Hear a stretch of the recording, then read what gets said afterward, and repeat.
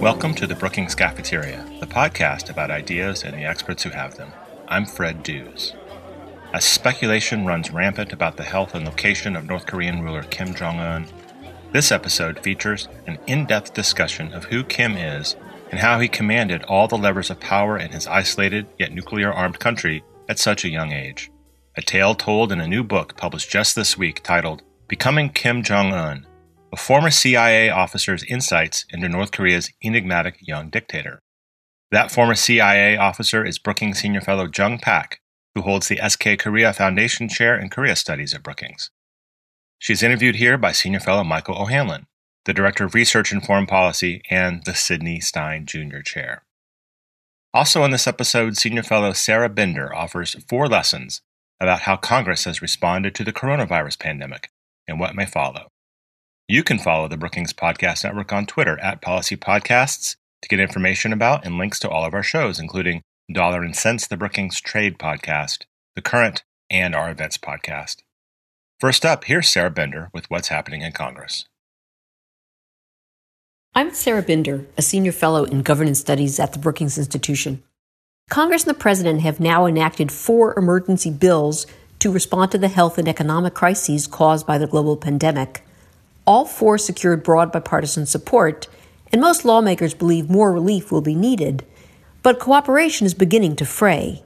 This most recent package totaled just under $500 billion, which means that Congress has committed roughly $3 trillion for emergency aid so far.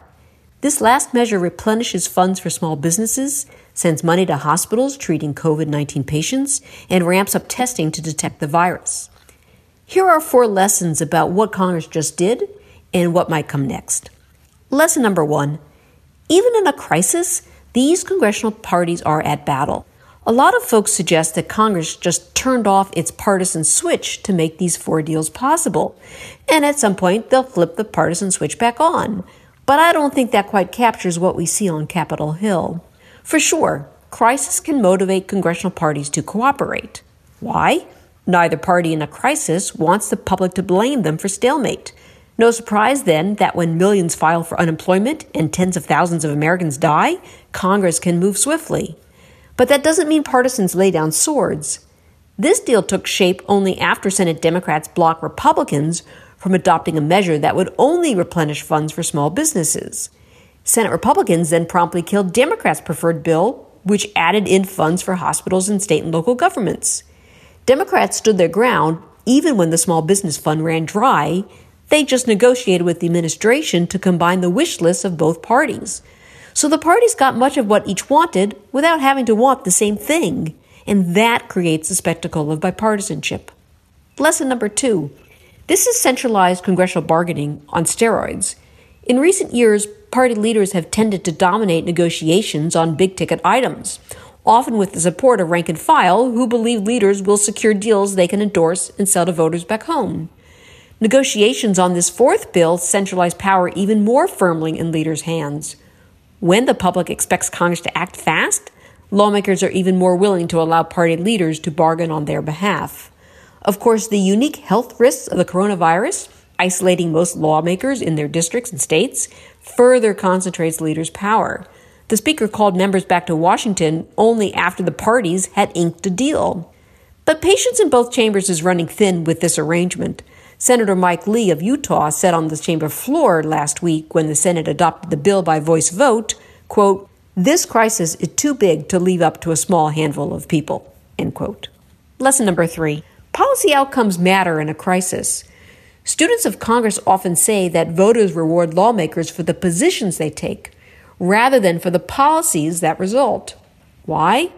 Because in most cases, blame or credit for policy outcomes don't stick to individual lawmakers. That's mostly because a single legislator's vote rarely determines the result. So lawmakers take on popular positions and worry less about how the policies will unfold months or even sometimes years later. But in this pandemic, the news media reports daily about whether Congress's policy solutions are working. Photos of nurses wearing trash bags for protection, large companies like Shake Shack securing forgivable loans intended for small businesses, well-endowed schools like Harvard and Princeton receiving federal aid, Reports like these catch the public and lawmakers' attention. No surprise, then, that party leaders moved relatively quickly on last week's deal. They replenished the fund for real small businesses, they pushed Treasury to tighten program guidelines, and they added more money for hospitals. These course corrections aim to produce better policies, but lawmakers also want to avoid embarrassing headlines. Lesson number 4. Pandemic politics are surely going to turn even more partisan. Here are 2 battle lines that have already formed. First, is more government relief too costly? Republicans are starting to show signs of bailout fatigue, but Democrats dismiss this newfound wariness of debt, arguing that Republican tax cuts in 2017 added nearly $2 trillion to the federal debt. Second, who deserves additional relief? Speaker Pelosi has drawn a line in the sand. The next bill must include aid for state and local governments, which face declining tax revenues while pandemic costs continue to rise. Republicans disagree, even amongst themselves. Some agree with the Democrats, but others have lined up behind Senate Majority Leader Mitch McConnell, who calls this aid blue state bailouts. Meanwhile, the virus is now emerging in rural Republican hotspots, and more pain and layoffs are forecast. Congress will continue to face public pressure to act, but they are a long way from cooperating on another deal.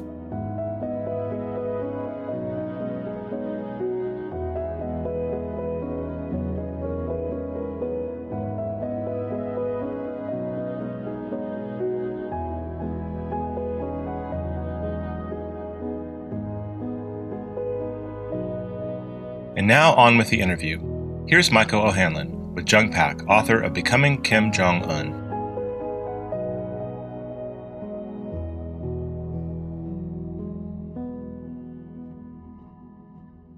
Hi, this is Mike O'Hanlon, and I have a real privilege today of speaking with my colleague and good friend Jung Pak, one of the world's top experts on North Korea, who's just written this amazing book, Becoming Kim Jong Un.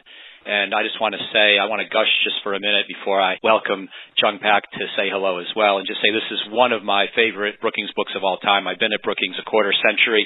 I've been reading Brookings stuff for 35 or 40 years, and this is just in my top 5 favorite books of fascination, what I learned, the quality of the writing, the intrigue, the storytelling, and obviously the importance of dealing with a guy who now has perhaps several dozen nuclear weapons at his beck and call, and is one of the main threats for the United States and allies throughout Asia and even in North America with Kim's ICBM long-range missile threats and so forth. So, Jung, congratulations, and just really exciting to be part of this conversation today.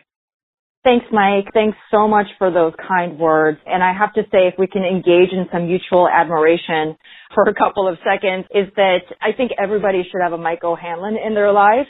And it was my privilege to enter Brookings and to have somebody like Mike to be there supporting me, championing me. He read the manuscript, the first draft of this book, and ensured that it was reviewed by external reviewers who made this book so much better than I ever started with. And so thank you, Mike, for being such a good friend, a good colleague, a mentor. I work my ass off, and I'm good at what I do, but I think I would not have gotten to this place without having you supporting me and cheering me on all the way. So thank you so much. Well, it's a pleasure. And before we get to Kim Jong Un, let's stay a little bit on Jung Pak just for another minute and talk a little bit about how you got to this point in your career and your knowledge of this enigmatic dictator and the path that you took, because it wasn't as if you set out in life to necessarily study the North Korean dictatorial regime of the Democratic People's Republic of Korea. You got there sort of through a circuitous route, and you did a PhD, but in American history, as I recall, not in East Asian studies. Could you just explain a little bit about how you got interested in North Korea and how you wound up at the CIA, which, of course, is where you learned a lot of what you know about Kim Jong Un? I'm not sure that any child or anybody grows up thinking that, yes, I want to be the North Korea expert or a North Korea expert. Some might grow up to say, yes, I really do want to work for the CIA or do policy making or work in the U.S. government in some way, but that was not a part of my thinking at all, ever.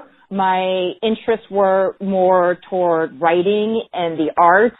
and history. So my major at Colgate, where I graduated, was in history.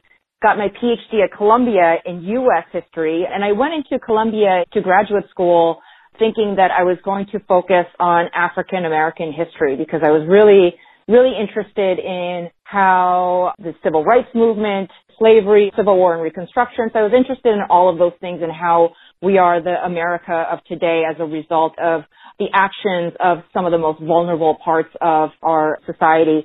So I went into Columbia thinking I was going to do African American history, and I wanted to study with Eric Foner, who's one of the big names in this field. As I was going through graduate school, I realized that my interests were much more on, and I think slavery also is part of this narrative of transnational history, how people are transplanted. And I think maybe it had to do with my immigrant background as well. Transplanting of ideas, the transfer of people, how ideas in a particular setting grow, change, adapt.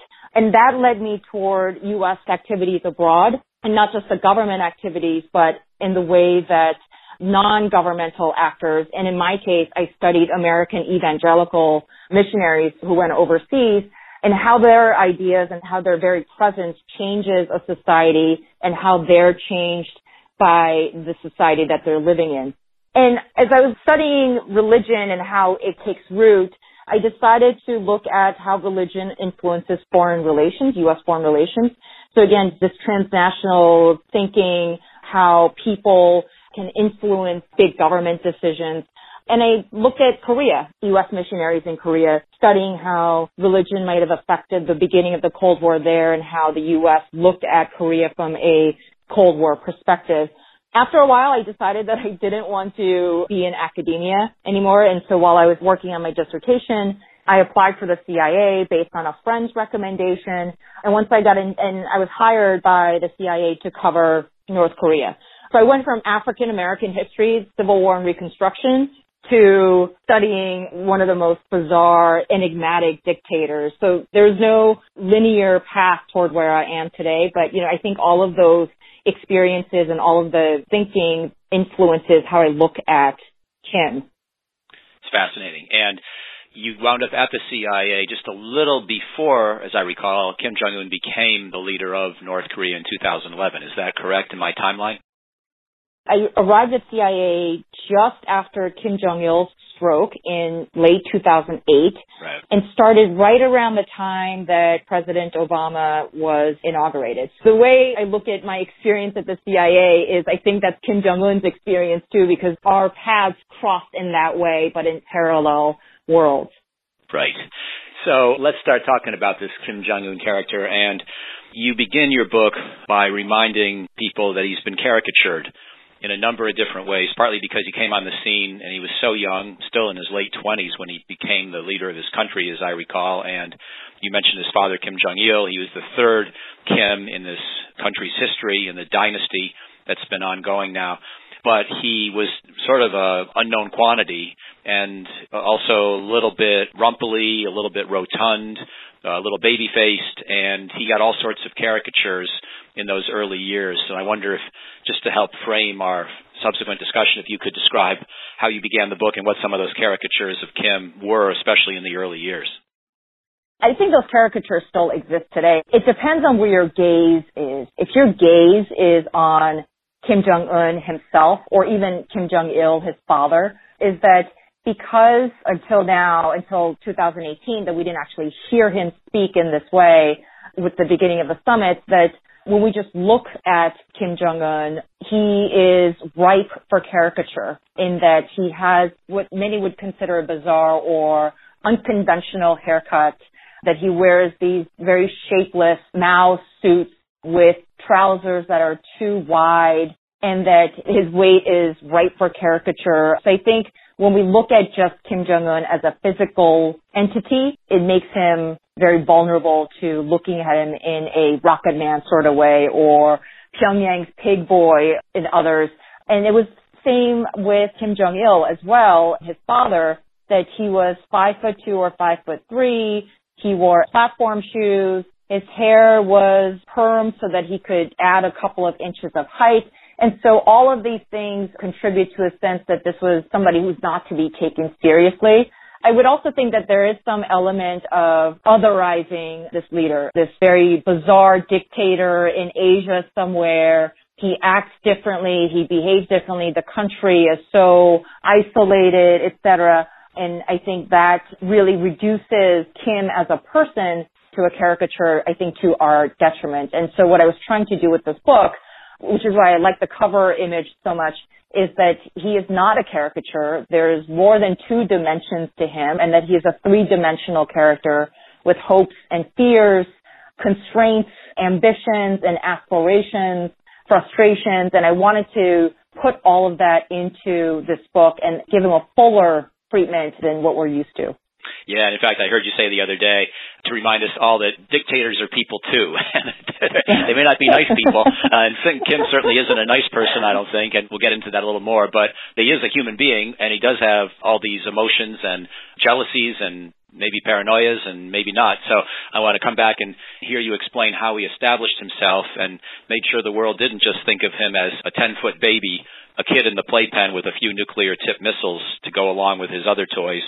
And I know he spent a lot of time trying to disabuse the world that he could be pushed around. But if we could go back now to earlier years first, and then we'll come up to the present and the time he's been in leadership. But you talk in the book about his family, about his father basically having a couple of families, a couple of wives, and this set up some of the competition as to who would inherit the dynastic succession.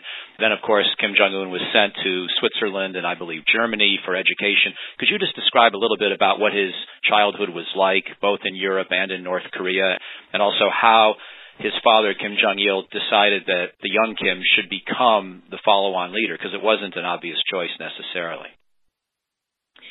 Yeah, and the North Korean regime kept mum on this, and his father kept mum on this, probably because he didn't want to inspire more jockeying than there probably was, and also to avoid undermining his own rule by having others cast their loyalties elsewhere to the most likely successor. So it makes sense, from my perspective, for Kim Jong-il to be very circumspect about who might be the designated leader.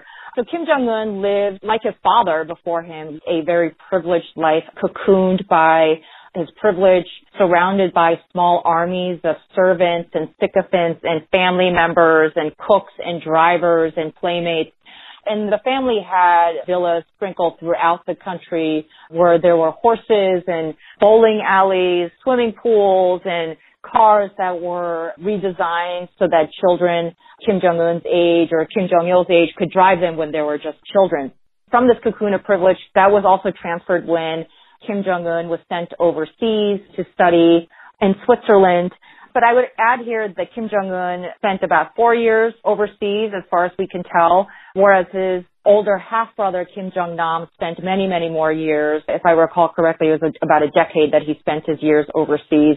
So Kim lived also in a life of luxury and ease outside of North Korea and Switzerland, going to the French Alps, going to the French Riviera, skiing in the Alps, going to various places in Europe.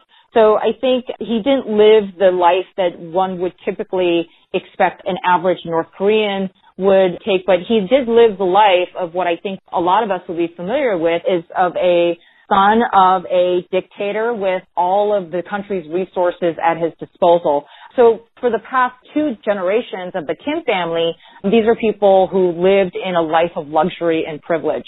When we look at how Kim Jong-un was chosen over the others, Kim Jong-il, his father, had many consorts, and he had 2 favorite consorts, and Kim Jong-un's mother was one of those 2 favorite consorts, and Kim Jong-un has 2 siblings, 2 full siblings, and many other half-siblings. And it was said that because the eldest brother, Kim Jong-nam, was too tainted by outside influences, given his years abroad, apparently Kim Jong-il was enraged when Kim Jong-nam suggested that the country open up.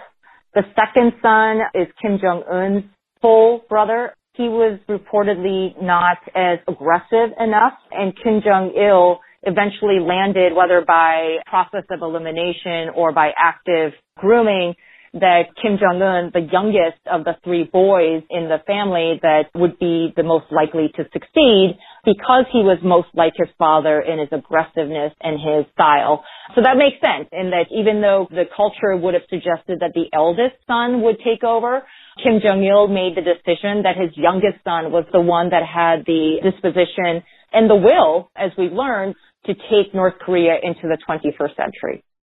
Fascinating.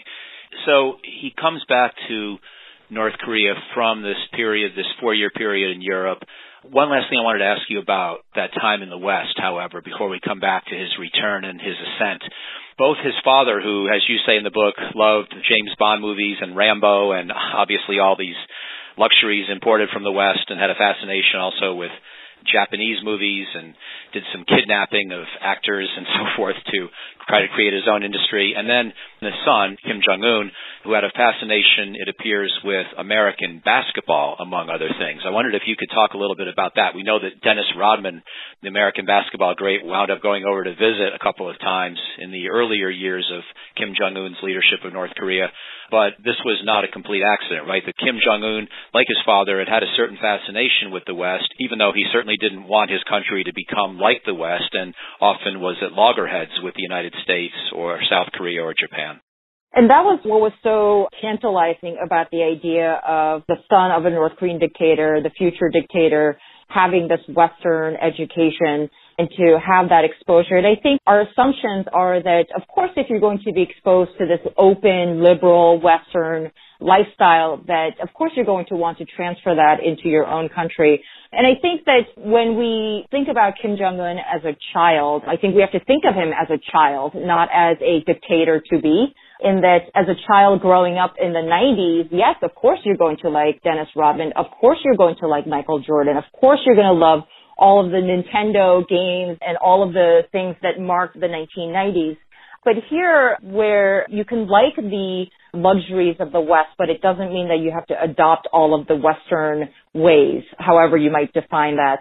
And I think it's also that even if he did want to do that, I think he was profoundly constrained by regime ideology from doing that. But maybe we'll talk later about how he has translated some of that, the West as well as South Korean pop culture, and tried to transfer that and translate that into the North Korean context.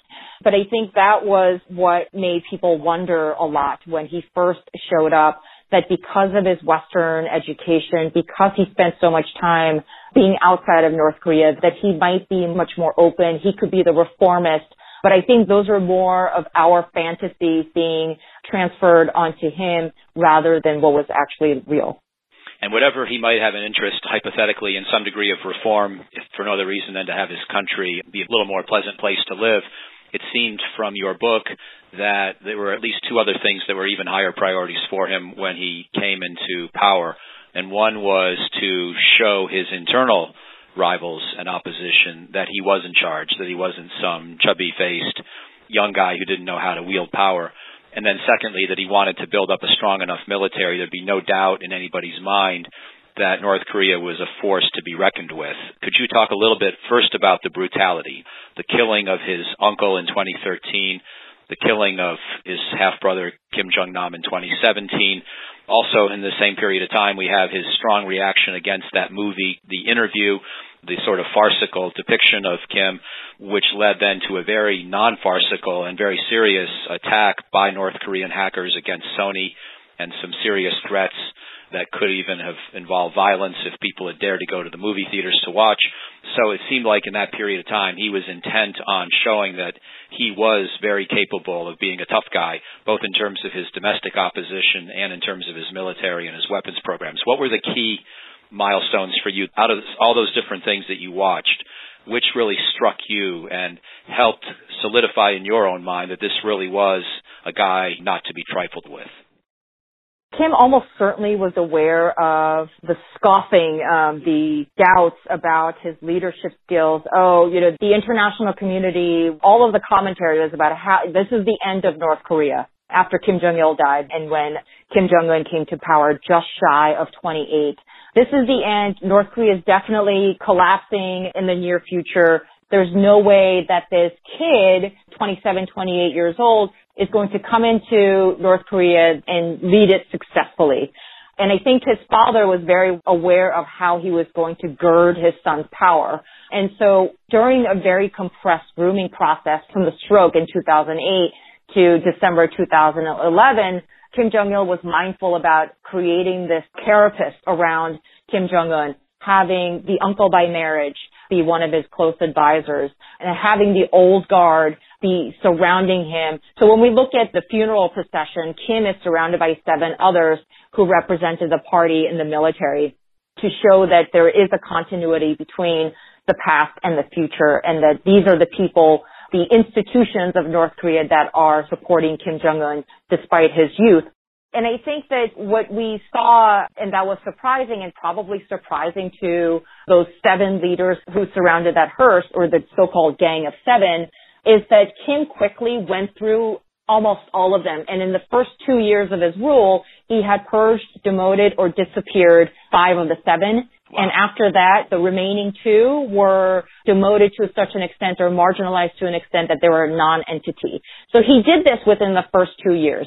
And of course, the killing of the uncle was one of the shocking points because it happened so early on in his rule. So this happened at the end of 2013. Remember, Kim Jong-un came to power in December of 2011. So just 2 years later, he has he's executed his uncle by marriage in a very spectacular way. And this was shocking to Korea observers because family members don't get killed in such a brutal way, that he was killed by anti-aircraft guns and people were forced to watch.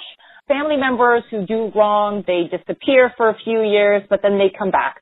The uncle, Jang Sung-taek, who was killed in 2013, he had also disappeared and purged at least a couple of times, but he had always come back because he was married to Kim Jong-il's younger sister. So to kill a family member in this way and have all of the family's dirty laundry out in the open was shocking. It showed that Kim did not hesitate to do this, that he wanted to prune the family tree and to make sure that everybody knew who was boss. And so while the world scoffed at his youth, he took his youth and vigor and vision as an asset, and killing his uncle, that was a way of showing everybody who was boss. This is the new guy in town and everybody should be falling in line.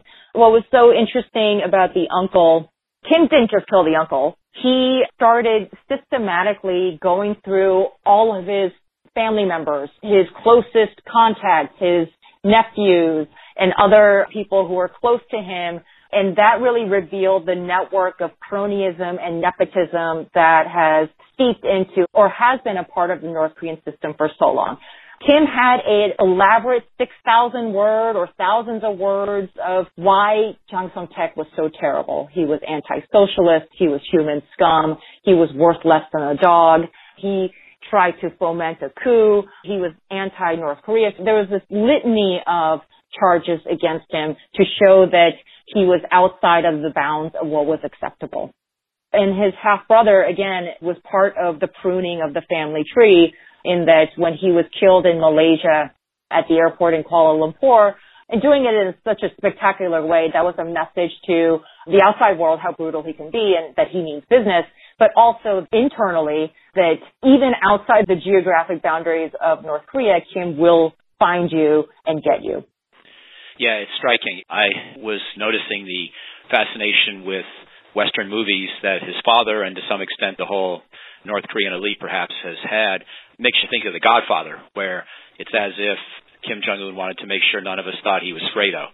And if there was any doubt that just because he looked a little funny, he was much more like Michael Corleone, maybe even on steroids, than he was like Fredo. But it's striking. And also throughout this period, as you document, the North Korean military is improving. And that was a top priority for Kim. And of the, I think now 6 nuclear tests that North Korea has conducted, I believe 4 are on Kim Jong-un's watch. Is that right? And also all 3 long-range ICBM tests, which could put the United States at risk from a nuclear-tipped long-range missile, in theory. One more thing you say in the book is that Kim was willing to accept failure if a test went awry or something didn't work out. I don't know what he did to the unlucky scientists who were associated with that test, but he was willing to admit to the world the test failed and just go back to the drawing board and make sure it worked the next time. So there was a little bit more of a Western sense, maybe a Swiss sense of precision. If it didn't work the first time, let's get it right the next time rather than pretend that we're just living in this Potemkin village. Is that an important theme as well here, the modernization of the North Korean military on his watch? Right. And that's part of his style, too, which is transparency, in that when something fails, he says something failed. Whereas before, Kim Jong-il used to sweep failures under the rug or just not acknowledge it. But Kim is much more transparent in many ways, transparent and very hands-on. He's there at the satellite command center. He's there at the ballistic missile test. He's in the sea observing SLBM tests. He is sitting there at the table with military commanders, marking up maps and providing guidance. So he's very hands-on in the military. So he has amped up the nuclear weapons program, but he's also amped up the conventional military capabilities as well, with an eye toward putting the resources in certain sectors. So he has focused on a lot of realistic training and making sure that the officers and the people in the military are being trained, whether it's at night or on a dirt road or on a beach, and that the officers themselves are physically fit. I remember when he told some Korean People's Navy officers to strip down and do laps in the ocean. And you can imagine how some of the older officers might have felt very scared about their performance. And again, he's using his youth and vigor as an asset in a way to cull the older people. He said once that moss grows under stones if they're not rolled over. So there's this constant need to transparently train people, make sure that they know what's expected of them. I also think that when he talks about failures, about the need to do better, he's also said that he needs to do better. But I think it's a warning to others. I think if I were sitting in that auditorium or that meeting hall listening to Kim, that I would take that as, well, if my leader is working and he recognizes some of his deficiencies, then I better get my act together and make sure that I do my very best. He hasn't been content with just the nuclear weapons and the longer-range ballistic missiles, but he also wants to make sure that his conventional military is as good as it can get. But let's face it, they're working with 1950s, 1960s equipment. Some of them work, some of them don't, but that's what he has to work with. So two more things I'd like to ask you about before we finish up, and one is about the economic and reform agenda, such as it is, which you've already thrown a little bit of cold water on. You also talk about Pyongyang and water parks and Kim Jong Un's efforts to bring a little higher quality of life to at least the elites in North Korea, and at least allow other people to see the trappings of modernity, even if most of them will never enjoy those. And he's got the stylish wife, the stylish sister. He seems to want to portray a little bit more of a hip with it kind of existence, even though he certainly hasn't opened up the politics or the information flow into the country. But I want to hear you talk a little bit about that. And then I want to come back, of course, to President Trump and his outreach towards Kim Jong Un and what that bodes for the future, what we've learned, and what you conclude, again, putting on your CIA hat and invoking your mentor, Richard Hewer, that I know you want to speak about also, how we have to avoid giving the wrong messages to Kim and learning the wrong lessons ourselves from this experience. But could you, before I get to that and the Trump-Kim relationship, could you talk a little, please, about economic reform? How's it going in North Korea? They've been severely sanctioned now for a couple of years, so that's put a damper on any progress, but they've also made some headway, and Kim seems to want to open up, have a little more of a market economy, a little more of a skyline in Pyongyang, et cetera. How do you juxtapose those competing concerns and tendencies? So Kim wanted to create a socialist fairyland, is what he called it. And some of the trends started with the father, the water park projects and the apartment complexes that started with the father. But as with the military program, Kim Jong Un really amped up and really accelerated the building boom in Pyongyang and elsewhere. And it's this idea of, I think what he's trying to do with the high-end restaurants, the department stores that sell luxury items, the coffee shops, the Italian restaurants, the high-rises, the taxi cabs, all the shopping. I think that Kim wants to combat the idea of a failed state, of a decrepit, economically hobbled North Korea that is constantly scrounging around for bits from humanitarian organizations. But he wants to project this 21st century modern North Korea with its computers, with its tablets, its laptops, And this is part of his policy that he introduced in 2013, where he said that he told the people that they didn't have to tighten their belts anymore, but they could have nuclear weapons and economic prosperity. So he's been doing the nuclear weapons part well, and he also at least has this superficial look of economic prosperity. And to be honest, people in North Korea are making money, and that's a result of this marketization that had been happening ever since the famine of the 1990s, when people could not rely on the state anymore, so they resorted to smuggling and trading across the border. And it was this 900-mile border with China that provided this lifeline. So people are making money, which means that the regime is also benefiting from all of this. In Pyongyang, he has this showcase city where you have all of the amenities and the luxuries that we might see elsewhere. And he's also developed other parts of the country. He's trying to replicate through cellular replication of what he's been doing in Pyongyang with the restaurants and the high-rises in the various provinces, as well as in the beach resort area of Wonsan, where paradoxically he's also launched ballistic missiles. So this is a part of this narrative of we can be this strong, militarily strong country, but we don't have to sacrifice our economic prosperity to put all of our money and our resources into the military. We can have it all. That is a big thing for now 36-year-old to be handling, given the fact that he also has to procure luxury items to keep his elite happy. So he's taken on a lot, but I think it's consistent with his aggressiveness and a confidence that I think is born of privilege, where no one ever says no to you. Everything that you do is great or the best thing that anybody's ever seen. So when you're coddled and continually surrounded by sycophants who are trying to curry favor, you kind of do feel like you are that God and that you can do all of those things. But I think what we see now with COVID and the global pandemic, the fact that he's locked down his borders and that the economy is shrinking, and there are lots of reports about how there's a lot of grumbling and economic anxiety in North Korea, he can't do it all. And sanctions are also contributing to this sense, this burden on North Korea at this point. So let me now invite you to talk a little bit about where we stand with the nuclear negotiations with Kim and the broader U.S.-North Korea relationship. And just a quick word from me first.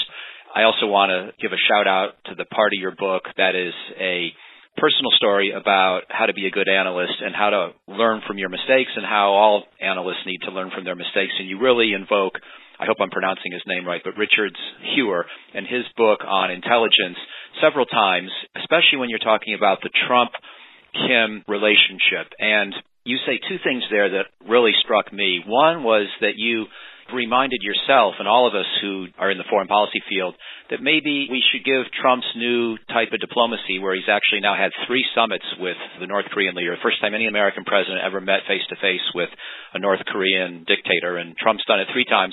And maybe we should be a little more open-minded and not just fall back on patterns of behavior that we're used to as foreign policy specialists, and rules that you should never meet with a North Korean leader until there's a deliverable, and et cetera, the kinds of things we tend to say to each other.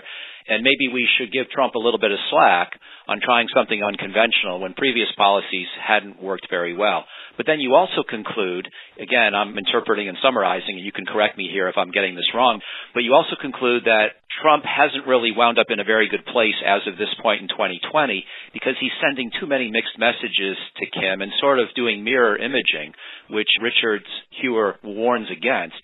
Trump seems to think that Kim wants to do a big real estate-like deal with making a lot of money and opening up to the world economy, and Trump is projecting his own worldview and his own values onto Kim, and this has led him into sort of a sloppy form of diplomacy where he's giving Kim little rewards or leading him on in ways that ultimately don't bear fruit, don't lead to a constructive diplomatic path forward. So did I get that basically right? And where do you see us now in this 3+ years into the Trump administration, 2 years almost since Trump first met with Kim in Singapore, 3 summits now under the bridge, but really no sense of positive momentum in the relationship or in the nuclear weapons negotiations? Yeah, thanks, Mike. I would say that being a North Korea analyst is one of the most onerous jobs that you could ask for. It's deeply uncomfortable doing North Korea analysis. And I was always uncomfortable inside the agency. I'm uncomfortable now. I'm always trying to go through my mind of all of the various issues. What am I missing?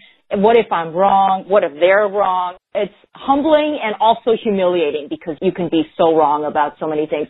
But also doing this for so many years, you learn how to manage and process ambiguity. And I'm still learning to do that. I'm constantly reminding myself and trying to refresh myself. As I mentioned in the book, Richard Hoyer, he spent many decades in the CIA. He was both in the clandestine service as well as in analysis. But when we first come in as analysts, this is handed to us like this is the Bible of CIA analyst training. And it's because it makes you uncomfortable. It says you may not be thinking the right way. No, you are not thinking the right way. And this is how you figure out what's missing. And so try to do structured analysis, trying to keep yourself uncomfortable so that maybe you can try to explore all potential scenarios and issues. And so when I look at Kim, and this goes back to how I wanted to present him as this very multidimensional person, it's also important to not see him the way we want to see him. And Hoyer reminded us that be careful about what your assumptions are. What is your perspective? How are you viewing this person? Be careful about confirmation bias. Be careful about vividness bias, in which if you actually meet somebody, that you tend to weigh that interaction more than you would reading intelligence from somebody else. So when I look at Trump, and with all the summits and all the meetings, Trump admitted he was very open about how he didn't need to prepare because he's done deals before.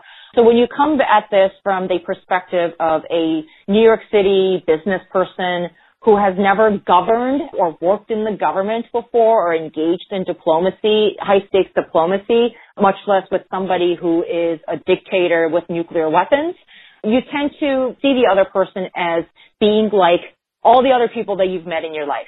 And so when I saw Trump owning this relationship, leader to leader, man to man, I thought there were serious problems in a couple of ways. One is if they got along way too well, or two, if they didn't get along at all. And so Trump approached Kim from the perspective of a New York City businessman and thinking that make this great deal. Kim wants to be rich. He wants to make deals. He wants foreign investment to develop the beach resorts. He wants foreign investment to develop the infrastructure. He wants all of the American technical expertise and the American entrepreneurs flooding into North Korea and throwing money at Kim. I think that it was the absolute wrong approach. Kim has all the money that he wants. He's got the villas. He can travel anywhere. He's got highly advanced nuclear weapons and ballistic missiles to deliver them. And despite the sanctions and this pariah status, he had multiple meetings with Chinese President Xi, multiple meetings with the U.S. president, multiple meetings with the South Korean president, and one with the Russian leader. So he did that without having all of that coming in. And I think while Trump thought Kim wanted all of this, for Kim, from his perspective, these are threats. He doesn't want people, Americans, running around inside his country. He doesn't want investment that he can't control. So when he wants investments, he wants to be funneled towards sectors that he can control. And so tourism is a main regime goal for revenue generation because, let's think about it. When we go to an island for our vacation, a lot of people just don't leave the resort. They just stay very much confined. They're not spreading these very anti-North Korean ideas outside, talking to average people or the taxi driver. They're very confined in this very touristy area. So I think we have to be careful about and constantly think about how Kim sees us as much as how we see him. And I have to say that when Kim did this pivot to diplomacy in early 2018, there was a lot of optimism that this is it. He is different from his father and his grandfather. This is it. He's young. And so his youth and the fact that he did this sudden pivot really was a tantalizing thing for people who saw this, that this is our opportunity. Yes, Trump should make a deal. It doesn't have to be complete denuclearization. It can be some phased aspect of it. And I remember thinking then, as well as government analysts, are we too bogged down? Are we too burdened by the history of failed negotiations that we can't see new information? We can't see new behaviors. And I think that perhaps this is something that time has shown. is that Kim is not interested in opening up. He is not interested in economic reform. And I don't think he's actually interested in security guarantees, which is a really vague and infinitely expandable way of trying to extract more and more from the United States and the outside world.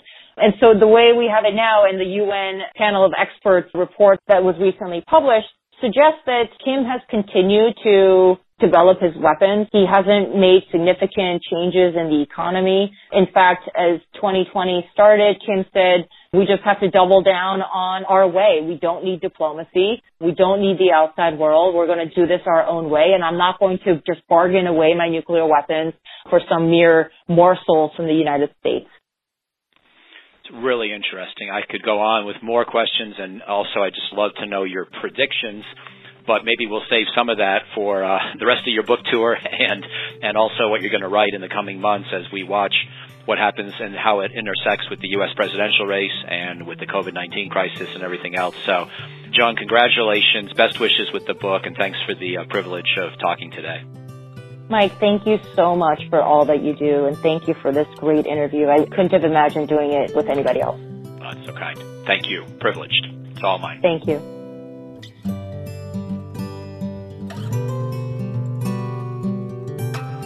You can order the book Becoming Kim Jong Un, a former CIA officer's insights into North Korea's enigmatic young dictator, published just this week by Ballantine Books, from independent bookstores nationwide.